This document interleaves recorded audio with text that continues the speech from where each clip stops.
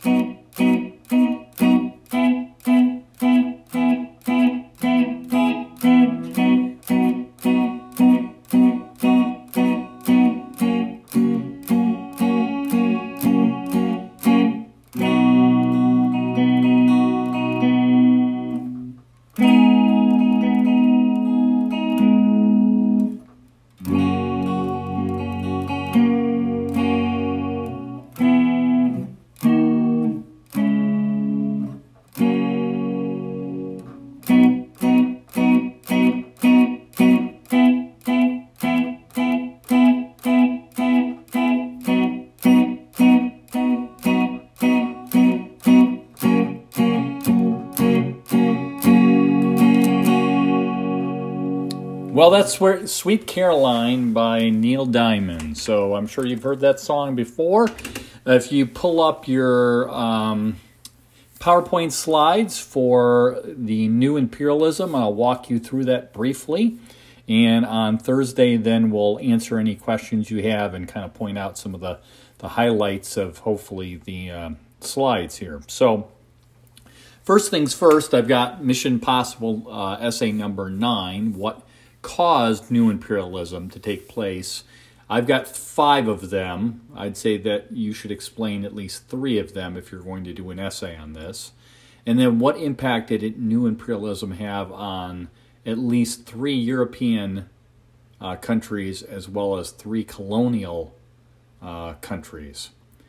So focus on 3 big ones from Europe and then 3 from somewhere else. All right.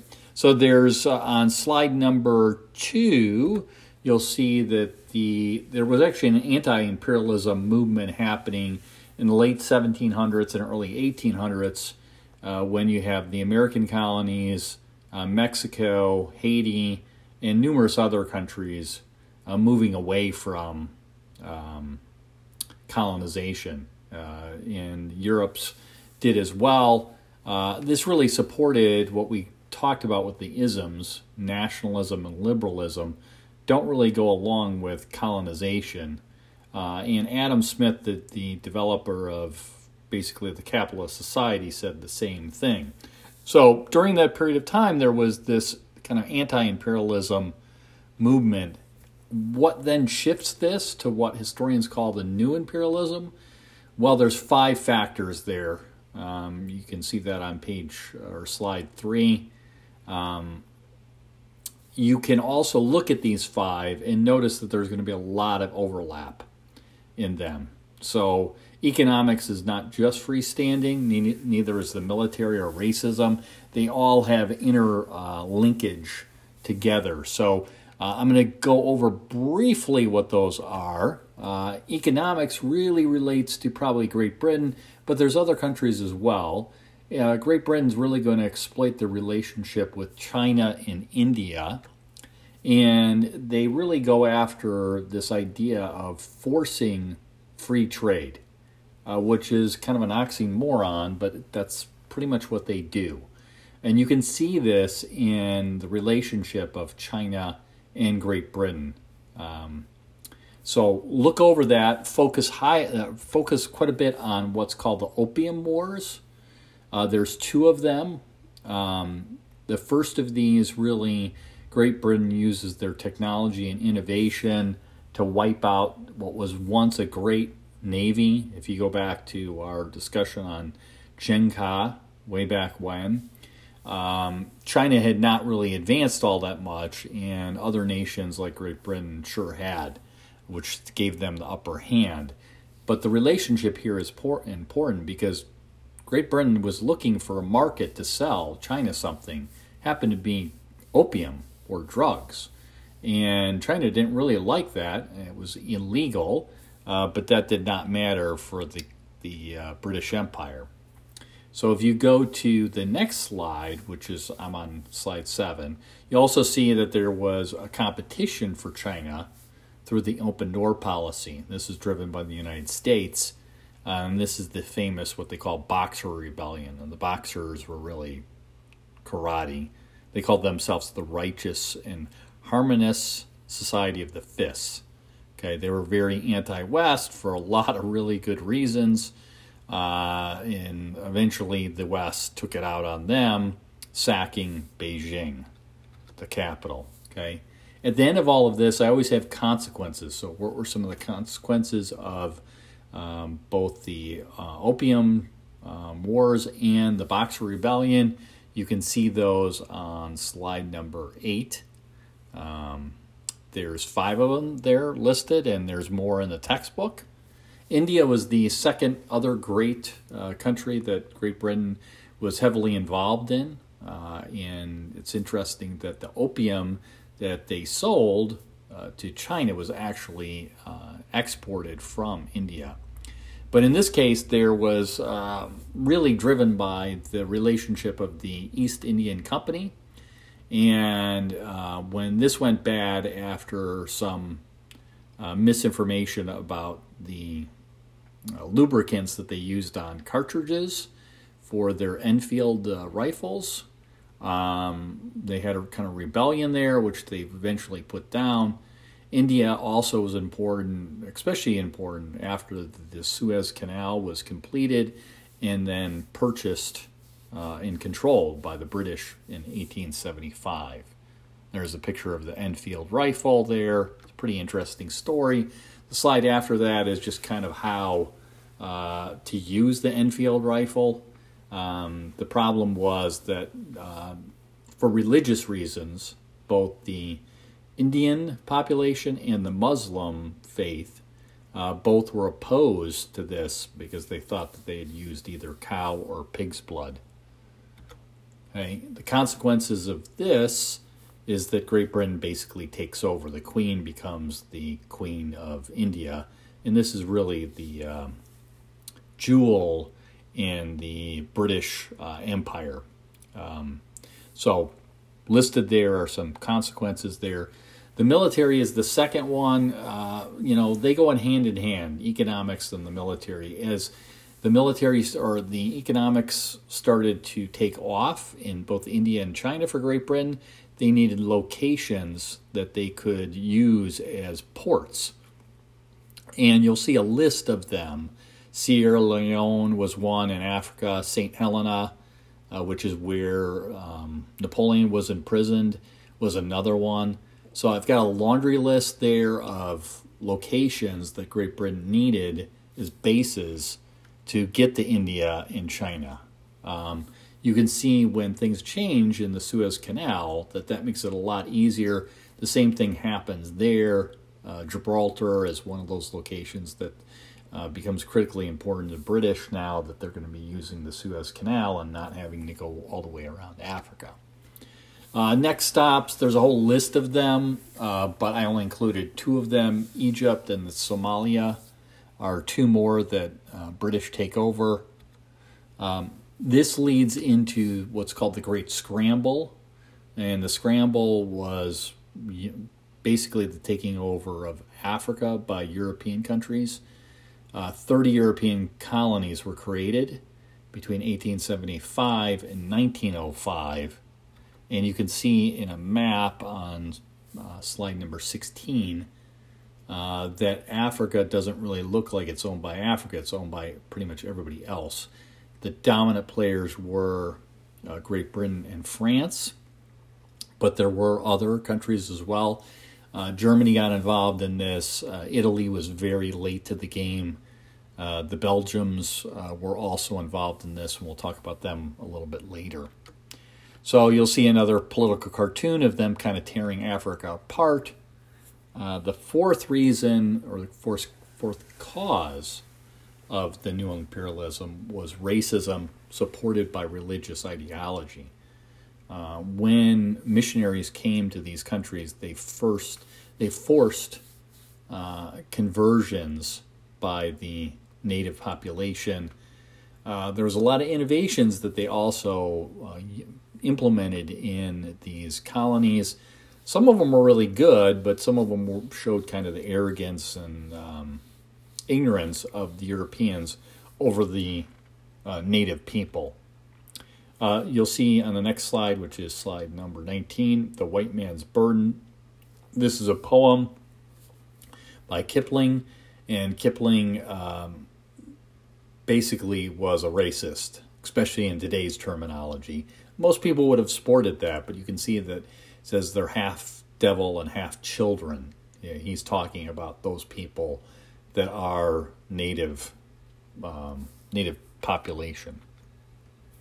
Popularity was the next one on the list, and with this you have the Boer War. The Boer War is very popular in Great Britain and leads to the rise of Winston Churchill, which we'll talk a lot more about in World War II, but he's also involved in World War I. And then eventually this idea of the consequences of the popularity of going out. So, it was the thing to do, if you will. It was kind of, some historians have compared it to like the space race. Very popular, a lot of people involved, a lot of sense of superiority was involved too. Lastly, competition. And I've got a political cartoon there, and I don't know if you can see it, but it's kind of like an octopus with this weird British face or a head in there. And all of his arms or tentacles are all over the place. Egypt, India, everywhere basically. And it was literally true that the sun never really set on Great Britain. In fact, by the early 1900s, they owned or controlled about 1/4 of all the land in the world, and about 1/5 of the population in the world was under their rulership. Okay, others were involved in this as well. France was involved in Morocco and Indochina. Indochina includes a country named Vietnam, which is going to be critically important in the 1850s and beyond in the Cold War.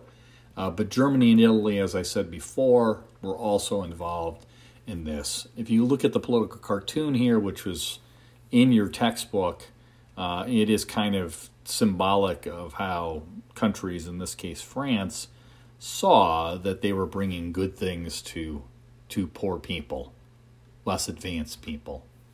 The last of those groups was the Belgians, and I told you about this before. Belgium and their King Leopold II were really, he was really brutal. He wanted to take over the Congo for economic purposes. The Congo is like 70 times larger than Belgium. He disguised this as being for humanitarian reasons, but really what he wanted was, resources, in this case rubber and ivory.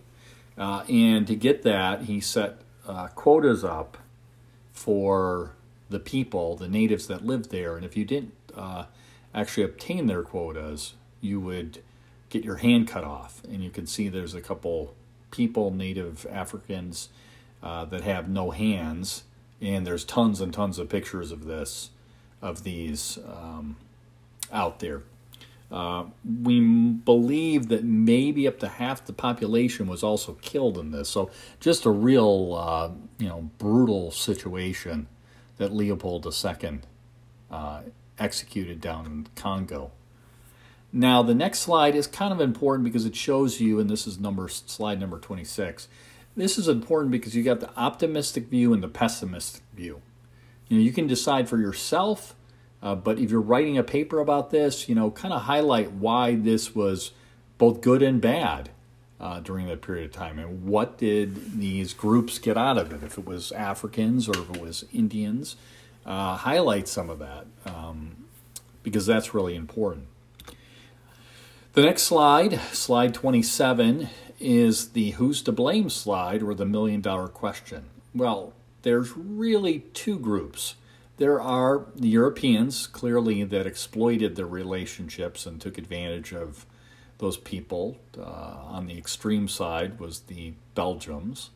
But it was also the people that lived in those areas allowed them to do that. They were culpable in their own demise. They never really unified against the European powers, and sometimes tried to use the European powers to get what they wanted. So it's a two-way street here, and that's really, really important. One of the more important things that I want you to get out of this lecture. Legacies of the new imperialism, there's a lot of them there. I'm going to highlight just a couple. One is that a guy named Lenin, who we've talked about before in Russia, really sees this imperialism, as he says in this quote, imperialism is the monopoly stage of capitalism. He believes that revolution has to happen, and that will happen in the country of Russia, not too far in the distance. On display, well, the Chicago World's Fair in 1892 actually brought these people, different peoples or different tribes from Africa, and put them on display so you could actually see them live. Pretty weird, but was another consequence. They have a great excerpt in there about the development of the machine gun. The machine gun will be the most important weapon in the Great War, and that is really the last slide there, is the Great War itself. The Great War is an outcome of imperialism. So one of the causes of the Great War is imperialism. Okay? So hopefully this makes a lot of sense, and it's not the ideal circumstance. Hope you feel a little bit better after listening to a little Neil Diamond. His version's a lot better than my version. And I obviously didn't sing, so feel free to go back and listen to it again and sing along with it or something, okay? So on Thursday, we will get together via Collaborate, which is in Blackboard. I will send you out a link you can actually get on your phone.